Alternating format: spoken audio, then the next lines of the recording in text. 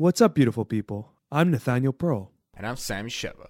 And welcome to Curious Chimps Podcast, a show where we explore the infinite complexities of the human experience. We do not endorse anything illegal, so please, consult doctors, do your research, and for the love of all that is holy, be safe. All right, let's talk about drugs. Curious Chimps.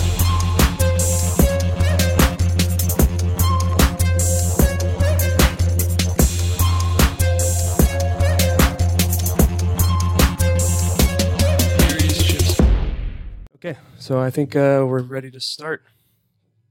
Awesome. Thanks for coming on, man. I appreciate it. Oh, my pleasure. Happy to do so. Yeah, I came across what you were doing. We'll get into it, but I saw it on Facebook, actually. I saw someone shared an article that recently came out about Field Trip and how you guys are the first. Well, you'll get into it, but you guys are doing psychedelic therapy. It's a center that I guess it's waiting for legalization or clinical okay. And you're going to do treatments for all sorts of mental issues and mental health problems and all that kind of stuff. Yeah, I mean, right now we're using ketamine as a psychedelic, but the idea is that we're using ketamine really as the vanguard for hopefully many other future psychedelics like MDMA, psilocybin. But we can build a business around ketamine therapies, help a lot of people in the meantime, and really build a business so that when psilocybin or MDMA or LSD or DMT or whatever the case may be finally get approved or legalized, we'll be able to add those to our therapy and kind of like a turnkey solution that gets things going really quickly. So, nice. And just for our listeners, your name is. You just want to introduce yourself and what your position is in the Field Trip. Sure. My name is Ronan Levy. I'm one of the co-founders and executive chairman of Field Trip. Cool. That's awesome. Yeah. I was just joking before. I was like, Ronan's a freaking cool name. Just throwing that out there. Thanks, man. I appreciate that. That's so you guys are the first center that's operating or that's open right now in Toronto or in Canada per se? Yeah. I believe we're the first in Canada, actually. So there are clinics doing ketamine infusions. So we're not the first. I think we're the second to be doing ketamine therapy per se. But what makes us unique is that we really do this as psychedelic medicine, which is to say most ketamine infusions and the other ketamine clinic in Canada and most of the ones in the U.S. are giving people ketamine through IV infusions. And they're treating it like an antidepressant. That you sit there, you get the IV infusion, and then you go home. But antidepressants by their nature and ketamine IV by its very nature, they don't address the underlying root causes, the emotional drivers for depression, anxiety, and all that kind of stuff. They're just kind of masking the symptoms.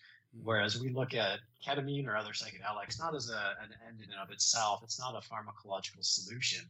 It's just a catalyst to make psychotherapy much more effective, to help you unpack the emotional drivers that put you in depression or into anxiety or PTSD, so you can actually process the feelings, process the emotions. That's what leads to long-term healing and sustained change. Just picking a different drug to try and mask the symptoms isn't going to do anything for your long-term benefit. It's just going to, there's nothing wrong with it. It helps, but it just means that you're going to be on that endless cycle of going back for more in the future. Whereas if we can use psychedelic molecules to really unpack people and open them up to psychotherapy, we can actually give them the tools to stay on a course of being depression free for the rest of their lives. It's the old expression. If you give a person a fish, you feed them for a day, you teach them how to fish, you feed them for a lifetime. And it's really that kind of thinking. Yeah. I agree. Sorry. Oh no! I was going to say just getting used to Skype. Yeah. It feels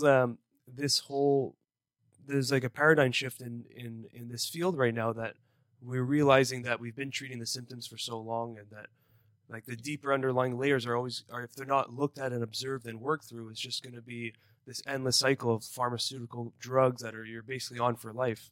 And the things that I'm seeing with psychedelic therapy and all this kind of stuff is that it's not an easy route, but it gets to the bottom of the core root issues in people's minds, and that's the everlasting effects. That's exactly it. We were just having a call about our protocols today, actually. And I kind of want to steal Home Depot's slogan for the work we're doing, which is "You can do it, we can help." Right? Like it's work. It's like you got to do the work. If you don't do the work, you don't get to the end. And I can wax philosophical for a long time about how we need to also shift our sense of like the struggle paradigm. That the only things that are worth doing are hard. And I think there's like something fundamentally interesting and odd about the fact that we only value things that are hard. But when it comes to psychedelic therapies, it doesn't need to be hard, but you do need to do the work. You have to turn inward. You have to face your demons. You have to face your fears. You have to face traumatic experiences to move through them and get to the other side. So, yeah, I think there's a growing awareness, and I think on a broader conversation, I think it's a reflection of sort of growing awareness that our move away from spirituality, not necessarily religiosity, but spirituality, thinking that, we're purely rational beings, that we're purely materialists, not a function of soul or connection to like the planet or anything along those lines, has led us astray and is probably one of the drivers of so much depression and anxiety, because we've just lost a deep connection with what it means to be a human. Yeah. And I had this conversation with a friend once, because he asked me, he was like, what does it mean to be spiritual? Like in your definition, he asked me. And I said the best way I can describe it that resonates with me is just a deep connection with self and awareness of myself, and really understanding the driving forces behind patterns and everything. And that's the best way I could describe spirituality, is just reconnecting with self in an honest, pure way, Yeah, I mean, I like, so I work with a coach out of LA. His name is Erwin Perlman. And he gives this great example to sort of help people think about this, because, in our society, in our very logic, rational driven society, people think in materialist terms that like, I can feel it, I can touch it, it's real. But he gives the example of, sight. He's like, when you look at something, if you were to cut into a person's optic nerve and look in that optic nerves, you won't see the picture that they're experiencing. It's just electrical signals traveling down the optic nerves, which your brain, through what he calls the sense of imagination, converts into the image that you see. So if our entire experience of reality is just the translation of electrical signals into experience, then inherently we have entire control over that experience. Like that's spirituality to me, right? Which is like a recognition that, and it's also like consistent with what we're seeing in quantum physics. Not by any stretch am I an expert in quantum physics, though I find it fascinating. Yeah. Is that like objective reality doesn't really exist. We live in a perpetual state of uncertainty, and the experience that we have is just a conversion of electrical signals into an experience, and therefore is inherently non-objective, is inherently non-materialist. I don't know, I find that fascinating, and that's how I kind of get a sense of spirituality, is the recognition that so much of what we think is real is just our observation, and that opens up the potential for so much more in this world. I think it's really philosophical. I've always leaned on etymology, actually. Like, I get mad at people online when they're like, what's spirituality mean to you? And I'm like, well, actually, like I whip my dictionary out. Like, spiritual, like something that's spirit is something that it like the meaning of the word is something that's real but not physical. So you guys are describing the fruits of spirituality, but I would say that the word just kind of reveals itself. Like the ality, like the suffix, it means like the existence of or pertaining to, so the reality of spirit. Yeah. So if someone's in line with the things that are real in their lives, but that are not physical, and that's so much stuff. Like you're saying, like the optic nerve example was perfect, because it's like so much of our reality is that imagination or the interpretation, the isness, Yeah. So the electrical signals are interesting and valuable to an extent, but they're not going to make you grow as a person, like science, like you talked about religiosity before, like there's a kind of scientism that is obviously taken hold, and a whole materialistic vibe that is the main like bottleneck for stuff like psychedelic therapy is rampant, so I feel like using that science like angle to go back and say, well, look, this is what the word spirituality means, and this is what it can evolve into in your day-to-day existence. Like look at everything around you that you don't see, that you can't touch, like love and loyalty and like just anything that's kind of connection based, anything that's kind of personal. All of these things are governing your life, foundational to your entire perspective and perception. And we just ignore it as a culture, as a society. Yeah, exactly. The focus on spirituality, like, is not like it's not entirely harmless, because when you get into things that can't be measured and that can't be objectified to some degree, then they can be used for nefarious purposes, right? You can convince people of anything. So like there's a balance, and like again, Erwin talks about this idea of like perfect intelligence is the perfect interaction of emotion or spirit and logic, right? We can't dismiss science. We can't dismiss objective data-driven science, but that doesn't mean science can measure everything. It's inherently imperfect in terms of measurement. Maybe it's just because we're not good at measuring things, or good enough at measuring things like love and beauty and all that kind of stuff. We just don't have the right metrics. Maybe those things are inherently measurable, and we can get data-driven around it. We're just not there yet. But it doesn't mean we should ignore science, but it also means that we should recognize that science is inherently imperfect, because it's driven by like humans, right? Ultimately we're the objective measures of them in most respects, and it's built on our knowledge of physics, which is also incomplete as well. And as that grows, I think you'll start to see, and this is like going back to that quantum physics example, you'll start to see that science and spirituality actually are pretty closely aligned in many respects. When you think about, the definition that you offered of spirituality being I think Erwin calls it like a connection to spirit, or the reality of spirit, not necessarily like, believing in elves and fairies and all that kind of stuff, which again, it's like, maybe that's okay, maybe it's not, I don't know. But people think about spirituality, especially people who are hyper rational, and go to the extreme definitions of that. And that's kind of like the same problems with like our political conversations, right? Which is we always go to the ends of the extreme, whereas most of the interesting stuff is actually right in the middle, where it's like, okay, there's fluidity. I may land on this side and you may land on this side, but we're not that far apart, is the reality of most things. But most conversations, when they're kind of pedagogical, just go to the extremes because it's easier to make points. Yeah, you have to use 0 or 100. But the truth, I mean, like we're kind of getting into this idea of like a holistic point of view, and it's not perfect. You're cutting off the fat for a point, like in the case of psychotherapy, like a psychedelic therapy, you're drawing kind of Venn diagrams. You want a scientific approach to a spiritual outcome, maybe, or a spiritual process. And someone has described psychedelics, especially in the light of therapy, as kind of like, I forgot the name of it, but when like a surgeon is doing work and they have that thing that like keeps your wound open so they can work. Like that's what the molecule is doing for the real. Yeah. So you were saying like they'll dose somebody with something like ketamine, like intramuscularly or intravenously or something, and then just like have a good day kind of thing. And then this person just had a crazy experience. It's like, no, I need to talk to someone, like a therapist, a shaman, a friend, anybody, please. And they're just like, see you next week, like as if they just like had talk therapy or something, and they just went through the washing machine of like time and space, Oh, yeah, exactly. It's actually one of the conversations that we've had on our side, which is, at least one of our investors and an advisor, a doctor named Dr. Randy Sharlock. He's an oncologist. He's a radiation oncologist in LA. He's extremely well established.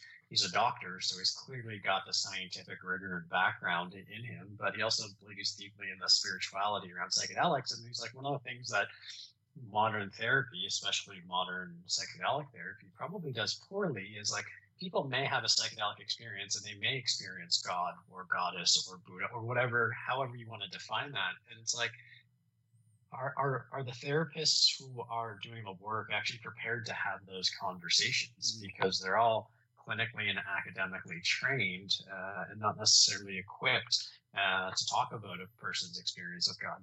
I'm not saying that you necessarily have to believe in God or anything along those lines, but for that person who had that experience and experienced God, was very real for them. And so how do we prepare ourselves as a community, as a society, to really re-engage these conversations? Because as psychedelics go more mainstream and people have more really mystical experiences, you can't help but bring spirituality back into the conversation. It's going to be forced back in, whether you believe in it or not. It's going to happen. We're going to have that discussion, because that's a lot of people have those kind of reports when they have those experiences. So it's kind of like it's going to push into the therapists. We lost you. Sorry. Oh, I thought I heard something. It's going to push into the therapists' spectrum of what they have to talk about, because these are going to be constant repetitive cycles that they're going to be hearing. So that's really interesting. What is there any type of preparation now that's happening specifically for psychotherapy in prep for these kind of discussions with future patients? I mean, it's a conversation that we're starting to have, but truthfully, it's very preliminary, right? Where it's a function of the society and that we live in, is that everything has to be done with a medical and a scientific rigor, which is inherently, by its nature, rational, logical, fact driven, and so most of the therapists that we work with, listen, they're very open minded and great, but they're coming from a particular lens and an angle, and some are certainly more comfortable with the ideas of talking about spirituality and mysticism, and others are not. But there's no real training for it, because the training you get in most academic institutions don't prepare you for that. So it's, I think, one of those things that you have to learn by doing and experiencing, and keeping an open mind and keeping humility to recognize that we don't know everything. Therapists don't know everything. No one knows everything, and so just learn from each new experience and hopefully make the most of it and develop wisdom on the back of that. I feel like the holistic idea demands like a group of people with different specialties. Instead of having like this like oncology radiologist learn about like Buddhism or something, like just get a guy, like there's like the way I picture it, and I could be wrong, but like what we're talking about is integration, like instead of reenacting or like, let's say, like reintroducing something traumatic or just adding something new without giving it context, i.e. this like psychedelic trip, this experience, you need that integration. And that's just very personal. That's why it's, instead of it being data driven and being like scientific, obviously riddled with the biases that come, but also being restricted by the method itself. It's like, let's just get a group of people who are specialists and who are all for the goal of helping someone. And then you kind of work backwards. You take some risks, but you go, okay, this is going to help this person, but then you can measure afterwards what certain parts of the brain are lit up or whatnot, and see what's helping them and why, or why not. And you can start, getting statistics. But in the end, it's like, okay, is this person Christian? Get him a priest. And then they can have some conversation about God after having a God-like experience or a religious experience. If they're more into Eastern mysticism or specifically Buddhism, or if they're freaking Shinto or something, like just get them a guy or girl that is going to help them integrate what they saw. Does it have to be like specific in the way it helps? In the third person? Does it have to be about a type of God or a type of religion or some kind of agnostic or secular spiritualism?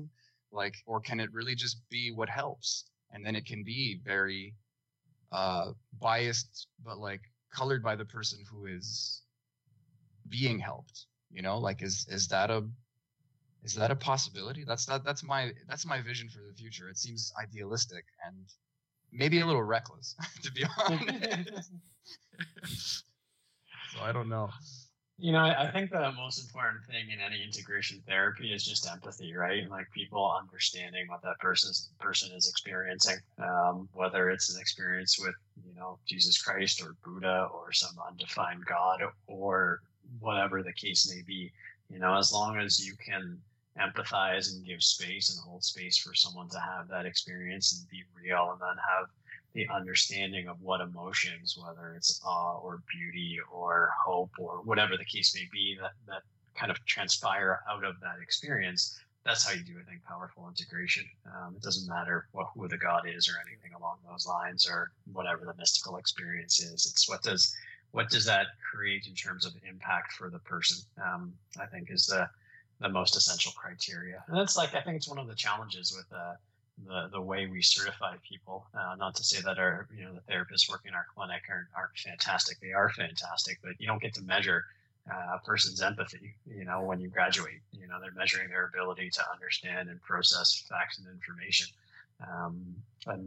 So finding a way to bridge that gap. Listen, I think most therapists by their nature are empathetic, because you don't go into therapy or clinical psychology without having a degree of empathy. But certainly some are more empathetic than others.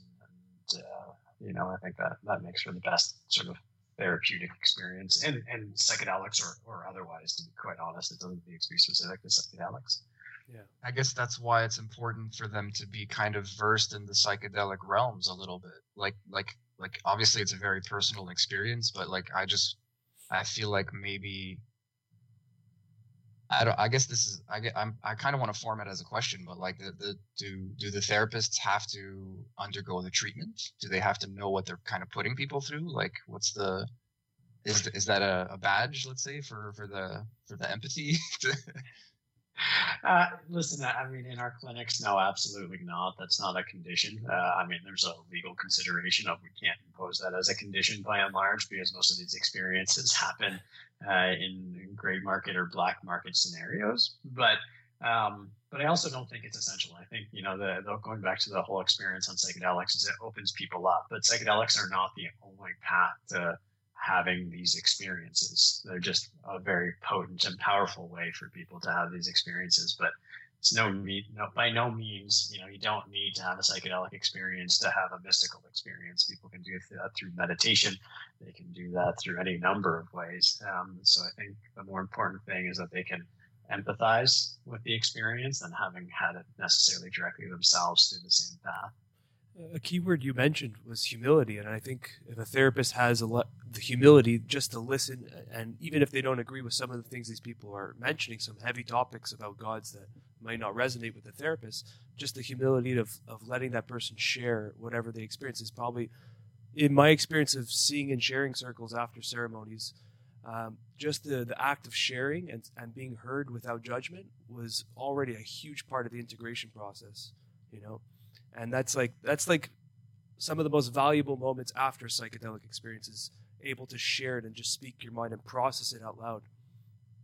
Totally. That actually came up in our conversation today, which is a number of our first patients identified the fact that they were able to speak, felt no judgment, as one of the most powerful therapeutic aspects of the experience. But, I think it's the ketamine, in our case right now, the ketamine opens people up to start feeling emotions and having experiences that they were otherwise closed off to. So it kind of blows open the gates, and then the sort of next hurdle is like, am I going to be judged for it? And then you get to that next hurdle, and you have a therapist who is holding space and no judgment, and it's one of the most empowering experiences that many people have, because most people, either through self-judgment or external judgments, have never felt safe to be truly vulnerable and to, sit in a room and be able to share literally your deepest, darkest, most mystical or crazy, however you want to describe it, experiences, and have someone sit there and be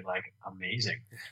It's a really powerful experience for a lot of people. And that's why we're, so focused on the psychotherapy aspect of that. You're not going to get that from just taking a drug and being left alone, whether it's a classic psychedelic or ketamine. It doesn't matter. It's that space, and listen, people can hold that space for themselves as well.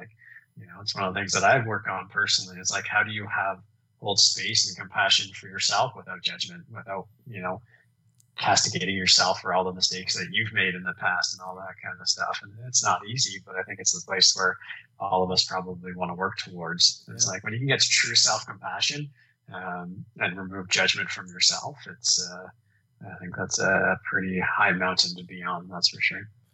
Yeah, That's a I'm big striving one. for it. It's I feel like it's a multiple lifetime type of ordeal, but it's even working on it is already a beautiful amount of aid to your life. You know. Totally. Yeah. I feel like we get a taste of it with others. I've had like other psychedelic experiences, or like Vipassana also, like just having this long, drawn out meditation retreats, and there's this silent click into that self-compassion, that giving space that I don't even integrate or really take into account, and then suddenly I am holding space for myself, and everything's being integrated more easily. But I kind of glossed over this shift in perspective. I don't know why, I don't know why, I talk with my hands. I gotta watch out. I always have this, just personally speaking, I mirror people, you know? So with like a self-reflection and giving myself like this kind of personal holding of space, like a therapist would, it's not easy for me. So I'm definitely one of those people who needs to like work on that, and like it's like a field that you pave like for so much other stuff to happen in your life, you know, and I think it would definitely, I mean, when I did an ayahuasca ceremony, the fact that other people were there was like a hurdle to go over. And then once it was over, it was so much more therapeutic, because there was like this catharsis that was like the background to everything that was going on. But but giving it to yourself is like a little bit of a Rubik's Cube for me. It's like really, it's obviously it's important, but it's I don't know, it's like cooking my noodle right now. I really don't do that. I just kind of notice it happen. We don't have to talk about this if you're uncomfortable with it at all, but I mean, I'm sure you're not. Like, what are your personal psychedelic experiences? Or like, do you have any familiarity with like certain psychedelics? Have you tried the ketamine therapy? Like, no, my psychedelic experiences are actually fairly limited, limited to only psilocybin mushrooms. And truthfully, it's only been a little bit more than a handful of times, so it's limited. However, like I've been very active in kind of sort of metaphysical coaching and meditation for a long time. So even though psychedelic experiences are super intense and offer a lot of insight and revelation, it was just like a more intense version of experiences that I've already had, and you know, through a meditation practice and all that kind of stuff. But I think your point is right. You know, even for me, getting to a point where I can, you know, even just, I'm definitely not at the point where I can have a lot of compassion for myself, or not hold myself in judgment. But even getting to the point where all the thoughts you have, like when you just kind of sit there and let your mind wander about why something happened or anything along those lines, and you're like, hey, that's a pretty fucked up thought. You know, most of us will probably try to repress it or be like, oh, that's stupid, or whatever the case may be. And just even having the wherewithal to be like, maybe it's not stupid. You know, maybe it's not properly defined.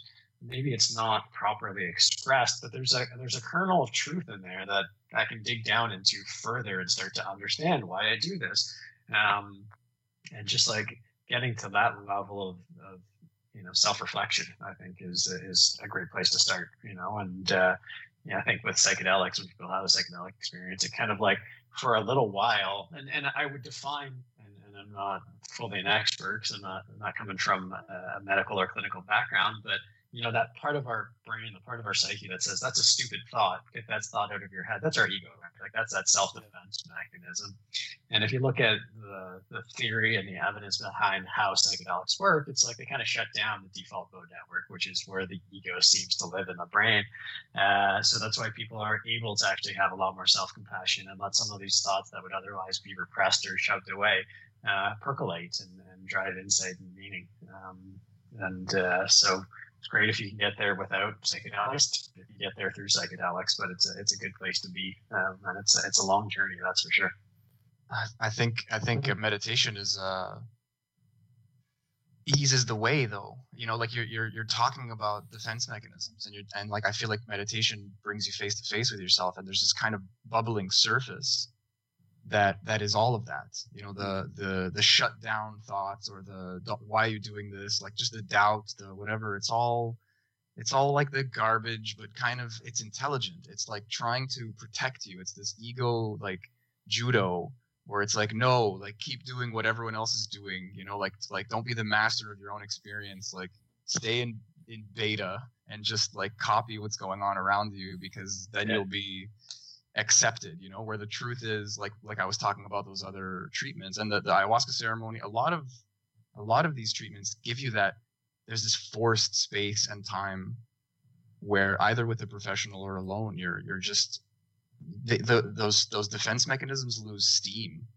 They come back and they come back and they come back, and then they just kind of wind down, and then you're like you just have like space in between the breaths to really feel what's going on. And I've been starting to use that with just with basic life. Like if you're binge watching something on Netflix, if you actually stop like for 30 seconds in between episodes just to think about what you just saw, it changes your life, you know?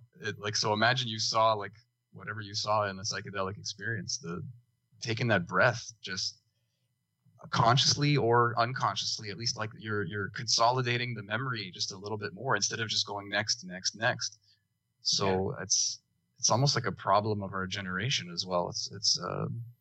It's weird. Yeah.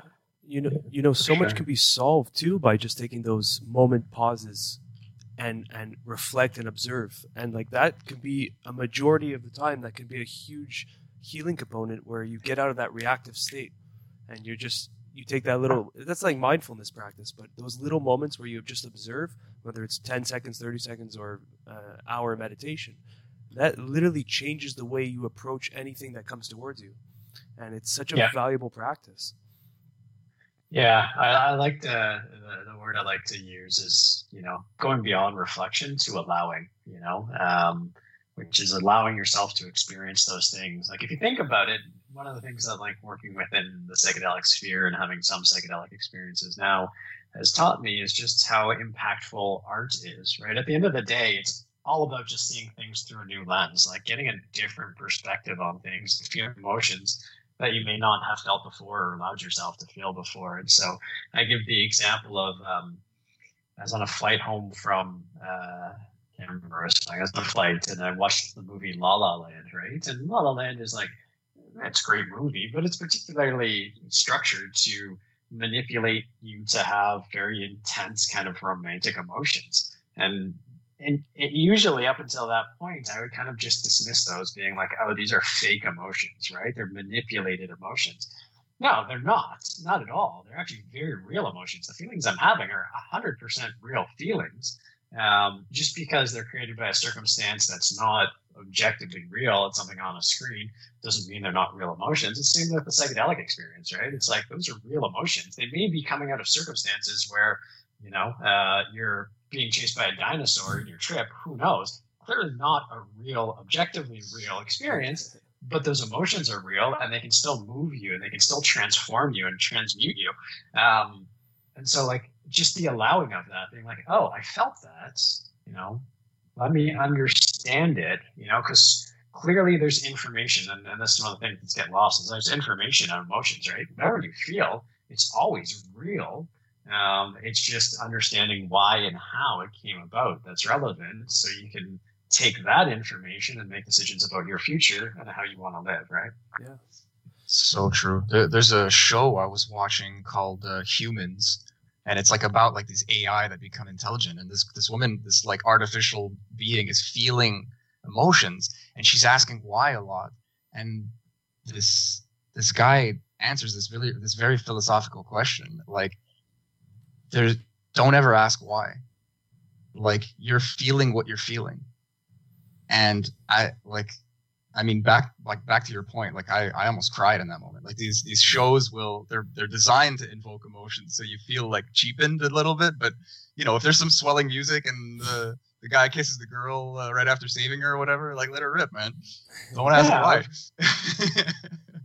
Yeah, but listen, I think I would disagree with that last thing about like ask why. Why am I feeling it? What does it mean? And how do I take that and understand about how to live my life forward in a more meaningful, happier, better way, right? It's like certain experiences, like my wife is terrified of airplanes, like fighter jets, for whatever reason. I think they're fucking cool. Like when a plane flies overhead and you just get hit with that sonic wall, I think it's exhilarating, right? She's terrified. It's like, okay, instead of just being terrified, it's like unpack why you're terrified. Now, if you get into like, a lot of the spirituality and like deep metaphysics, it's like, is this something from a different lifetime? And it can get into like conversations that most people are uncomfortable with, but it could be very real about like, well, maybe it's just a big feeling out of control, or like energies of such like intense masculine, not like male, but like a masculine energy of creation, is uncomfortable to people. Okay, why? It's like, maybe I had an issue with my dad. Like all of a sudden, like you can unpack all of these experiences and be like, I just saw a fighter jet, but that really helped my relationship by understanding why that fighter jet scares me, because it showed me something about myself, right? So it's like, always ask why, but don't be judgmental of like, it's stupid. It's like, no, it's real. It's not stupid. There's something in there that can be learned, and it can be very powerful. So be open, allow it to be. I really like your kinds of why. I really like your approach for with the word allowance, and I never actually used that when I talked about these states, and it was more about surrendering and accepting. But allowance is beautiful in its way, because it's like you're giving the okay to let it happen, and you're giving, you still have that power. You haven't relinquished that power inside. So I really That's like exactly right. So I really like that term allowance when it comes to these kind of experiences. Yeah, you can open and close the gate, right? You're not giving yourself up. You're not, losing who you are. You're just opening yourself up to be more of who you are, to be quite honest, and see more things. I think it's a really powerful thing. It's like, it's one of the things that, I talk a lot about with Erwin, is like, how much are you willing to receive? Like, there's all this information coming at you all the time, whether it's, what we conventionally think of information, whether it's emotions, and like how much you're willing to receive of that and let it move you and change you. It's always up to you. It's your choice to open up or not. And most people are closed off is the problem. And I became aware of it. Just giving another anecdote. Early on, when I was actually, the first session I had with Erwin, it was during a time when I was in the process of being about to break up with a girl. And he's like, okay, so why are you with her? And I was like, well, she's smart, she's funny, she's attractive, she's got a good job, blah, blah, blah.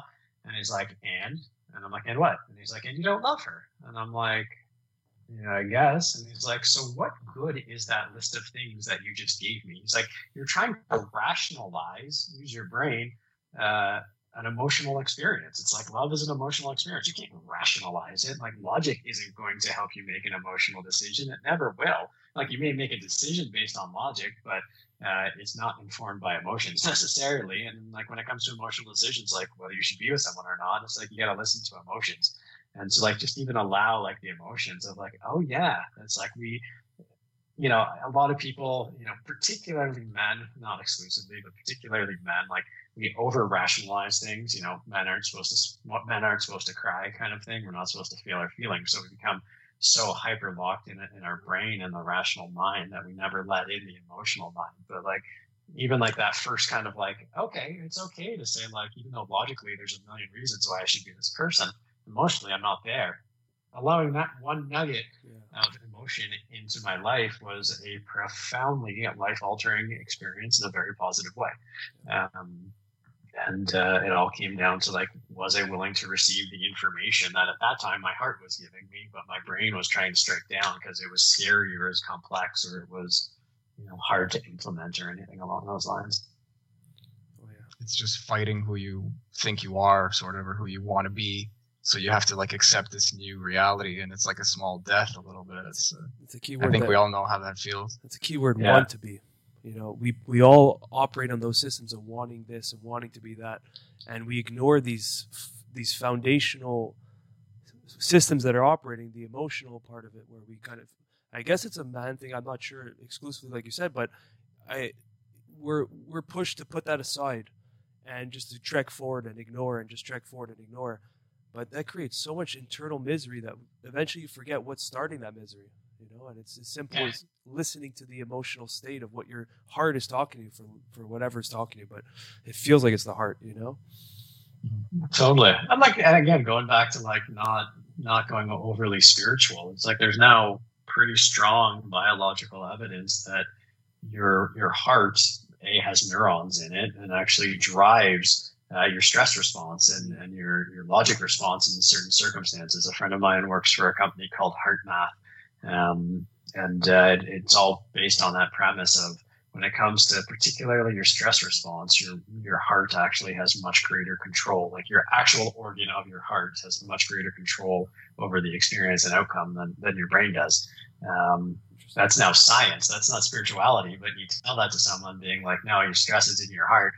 Most people will be like, yeah, that's woo-woo bullshit. And it's like, no, that's like, yeah, maybe 30 years ago, there's a good reason to think that because there's no scientific evidence to support it. But now like the science and the spirituality are actually in pretty close alignment. It's fascinating to see. It keeps becoming that, right? Yeah. It just keeps. It's like we're really kind of, in a sense, rediscovering ancient knowledge with a more of a tested method now, and we're kind of just proving the things that have been talked about in spiritual texts and in practices. These are concepts that have been talked about in yoga practices and mindfulness practices, and it's been around a long time. And it's interesting to see that we're getting back on those roots, but with this tested approach where it's kind of now it's being verified to our standards. That's exactly right. Yeah. Totally. That's pretty cool. Yeah, it's exciting times to see where these kind of therapies are going now. I wanted to ask you the process of let's say a patient comes to you. Nate, you're breaking up. Can you hear me? We're losing you. Hello? Can you hear me now? There we go. You're back. You hear me? I don't know what's going on with the audio. Can you hear me? No, it was the I think it's the internet. Yeah. Okay. I wanted to ask you about the process for a patient to come to your center, and what are the requirements, and what kind of patients come to you, and what's the process of going through that whole experience? Yeah, so in Toronto, because ketamine is still a prescribed drug, which means you need to have a doctor prescribe it, we're actually pretty restrictive on the type of patients that we work with right now. So in order for you to be a potential patient with us, you need to have treatment-resistant mental health conditions. So treatment-resistant depression, anxiety, eating disorders, PTSD, which treatment-resistant meaning that you've tried at least two conventional, or as certain people like to call it, historic options before you can try the progressive option. And so that means you've tried at least more than one SSRI or antidepressant, or you've done an antidepressant and cognitive behavioral therapy.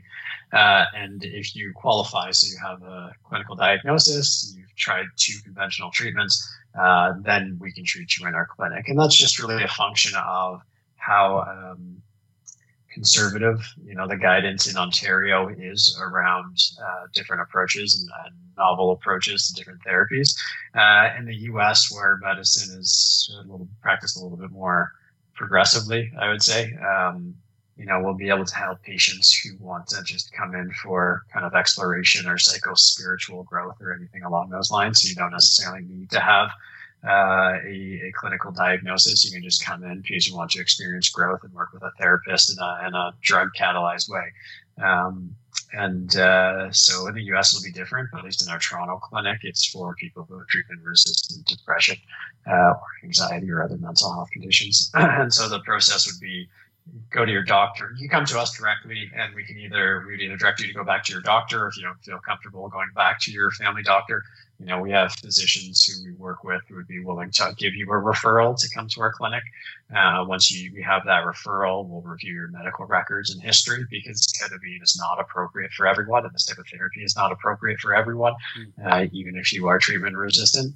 Assuming everything looks good, then you come in, and a course of treatment for us is you would do 6 ketamine sessions, which are paired immediately after with an exploratory therapy session.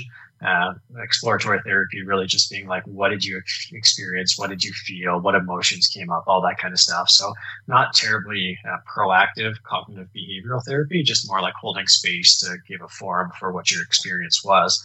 And then you do 3 ketamine treatments with exploratory therapy. And then after the third one, you do a full integration session, which is you sit down with a clinical psychologist and they use cognitive behavioral therapy techniques to say like, okay, you're in a window of neuroplasticity, you're more receptive to the effects of cognitive behavioral therapy and mindset and outlook change. Let's put that into practice and let's talk through what that looks like and how you do that and all that kind of stuff. And so you do that 3 treatments, ketamine treatments, integration session, then 3 ketamine treatments, and then an integration session. So that's what it looks like for a typical patient in our clinic. That's awesome. For something to be so like well designed and I mean that sounds perfect in my mind. I'm not a professional either, but that just sounds amazing. I think of like a lot of friends or people I might know and stories online where people are just kind of like I don't want to say self-medicating, but they're kind of they're getting the front page news that psychedelics are being used for therapy, and then they might like microdose psilocybin for a month, but they don't have that like additional therapy or some, like it's not as specific or controlled. It's just kind of like the drug will do all the work. Yeah, so. That's actually a real problem we're having with our first patients is they come in, they see all the news and conversation around psychedelics and all that kind of stuff. And they come in and, they do their first session and they're like, oh, I thought the ketamine was going to do everything. I don't need the therapy. And it's like, I mean, not everybody needs the therapy. People who are very sort of advanced in self-reflection and all that kind of stuff could do a lot of the integration work themselves. It's always better to have someone like reflecting into you. So it's always better to have a therapist, but you can do a lot of it by yourself if you're equipped to do so. But yeah, no, it's a problem. People think it's going to be a cure. You do it once, I'm all better.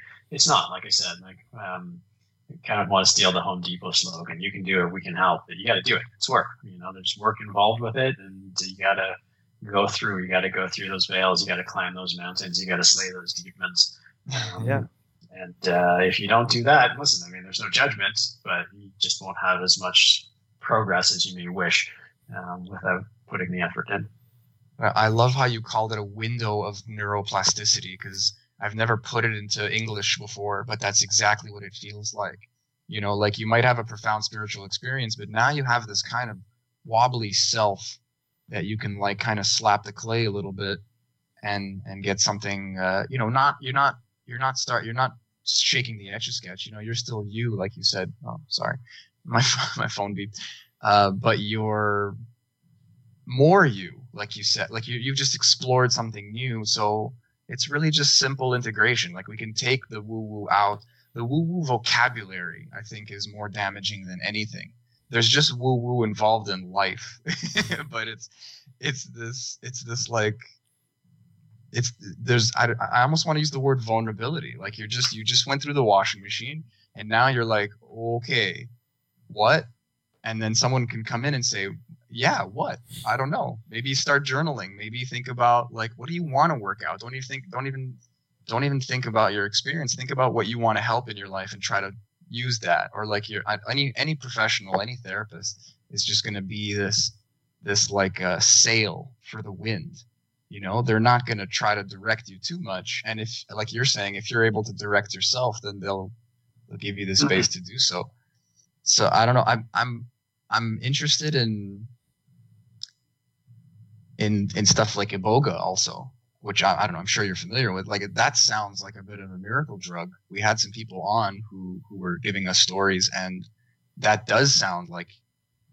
Maybe you need some integration work after, or something like the holding space, but like there's something about the drug itself. There's something about the experience itself that seems very profound. And that being said, that doesn't seem to reflect with ketamine, psilocybin, MDMA, LSD. All of these seem to like stretch your brain, and then you have like something. You have like a window to work in, and I just love that you said that. Like I feel like a kid with a new toy. Like I can just say that now. That's exactly how I felt after I did my ayahuasca ceremony. I had this big space and it was left unattended, and I kind of fell into a depression. Yeah, that can happen. I mean, that's one of the things you see. It also, you hear stories of like, the ego coming back with a vengeance, right? Like you hear the concept of ego dissolution on these trips. But usually if it's not done properly, it's just like stretching the ego like an elastic band, and when you let go, it just comes flying back unless you take down the slingshot that it's attached to. So it's like, again, it's like by and large, psychedelics, as you guys probably know, are quite safe. At least the classics, in terms of low risk of overdose, and the stories of people like jumping off buildings and all that kind of stuff are generally more, but not entirely so, but they're more urban legend than anything else. But they're not harmless. You can put yourself in a worse psychological state, like, especially because they open up vulnerability. And if someone abuses that vulnerability, it can create more trauma than you had in the first place. So it's, there's, I'm a big advocate to see greater access to psychedelics, but I also think that we should be cautious, and thoughtful, and not be reckless in terms of opening it up to, just free form. Anyone who wants to do whatever can do whatever. I think that could be, I don't know, a bad outcome, maybe not, but certainly behooves us to be cautious and prudent in advancing this, which is to say, like, I don't necessarily think it needs to stay in a solely medicalized department like it is right now. I think things like what's happening in Oregon creates like the psilocybin services initiative, which means anyone could really access it. You don't have to be sick, but you have to do it with a qualified professional. It's like that's a good way to do it. That's smart. Let's not get ahead of ourselves. Maybe a world where psychedelics are totally ubiquitous and everywhere is a wonderful world. We don't need to be in a rush to get there, because it may also be, a terrible, terrible world. So let's take one step at a time. Exactly. For sure, a very different world. I don't think necessarily a better one, but I'm actually curious about, like, all that being said. Okay, you were saying how the people who come to you for treatment are the let's say, like, whatever preliminary and more agreed upon or more accepted treatments that have not worked. So in my mind, these are the more dangerous cases. These are the more susceptible people. Let's say the higher psychosis people, or whatever the terminology is. And then a psychedelic is like a counterindication. So I find that like a weird, like, do you think that's a safer bet? Like, it's kind of like a last resort, but obviously there's a bunch of screening that goes on to see if it is proper. I guess what I'm wondering is, what are counterindications for something like ketamine? Like, what is going to turn someone away? Who are you going to turn away? Like, if they have something. Yeah, so typically patients who have a history of addiction are turned away, because ketamine itself can be addictive. So really? We don't want to treat addiction with addiction. Yeah, it can be. People with bipolar or schizophrenia. So, like, the most extreme cases, like there's the most extreme cases, which, institutions like CAMH, the Center for Addiction and Mental Health in Toronto kind of thing, like, those are the most extreme cases, and we won't deal with those. The people we're dealing with typically are, relatively high functioning people who have very intense, depression, episodes of depression or anxiety or anything along those lines. But people who have independently dissociative states, and all that kind of stuff, we won't treat those people. We're not tackling the hardest cases out there. We're tackling the hardest, at least as a starting point, tackling the hardest cases within a narrow band of otherwise relatively healthy individuals. Yeah. What is the current state? Because I know one of my friends is working at a clinic right now, and the leading psychologist at that clinic is talking to him about, in the next year or two, that psilocybin is going to be the next one that's kind of open to medical practice. Can you confirm that, or do you have any knowledge of, like, what's the next one's coming, or if there is? Yeah. I don't have any firm knowledge, because it's still to be determined. The future is still to be written there. But you're likely to see MDMA as the first. It's not technically a psychedelic, I suppose, but typically referred to psychedelic being legalized, or being approved. So the clinical trials are in phase 3. MAPS, which is the Multidisciplinary Association for Psychedelic Studies, just announced that They have like 90% statistical significance in their studies, which basically means that it's working. So, there's a few hurdles to still clear, but you're very likely to see the FDA approve the use of MDMA for chronic severe PTSD or just PTSD in general sometime in the next year or so. So by 2022, 2023, it's very likely you're going to see legal access to MDMA in a medical context. Psilocybin will probably be after that, which is probably around 2025 for the current clinical trials, unless things like the Oregon Psilocybin Services Initiative move forward, at which point you'll see access in a more wellness style model as opposed to a medical model. And then in Canada, those same clinical trials that are going on in the US will be relevant here. But what's unique about Canada is that when you look at cannabis, it actually came about through constitutional challenge. In 2001, the Ontario Court of Appeal found that denying access to cannabis for medical purposes was a violation of Section 7 of the Charter, which provides for life, liberty, and security of person. And so if you look at the facts and arguments of those cases, and you look at the facts and circumstances, at least specifically the psilocybin, it's really hard to conclude that if faced with the same question around psilocybin, that a court would conclude that the continued prohibition to access for psilocybin for therapeutic purposes was constitutional. So otherwise, sometime in the next couple of years, you're going to see a court challenge. We know that it's kind of in play already. So depending on how that plays out in the next 2 to 3 years, you may see the government of Canada forced to create a program much like the medical cannabis program that existed until, it still exists, but it was kind of overshadowed by the access to adult use cannabis that came about, I guess, a year and a half ago. Wow. It's exciting times. It's cool. It's a great time to be alive.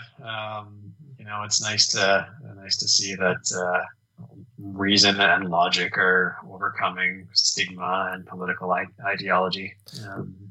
At least hopefully. What was so valuable about having MAPS around is that they did the legal hurdles. They went through the process. This is like a 20, 30-year buildup.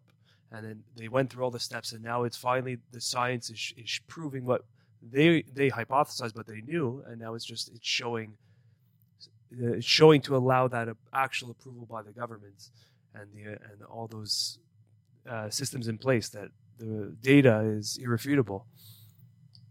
And it's like once you crack the door open, you start sneaking in all these other like substances, like you were saying about cannabis.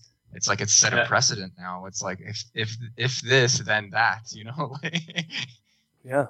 So one of the concepts I love playing with, going back into that conversation around spirituality, is this concept of morphogenic fields. I don't know if you guys have heard about this. Rich Eldrick.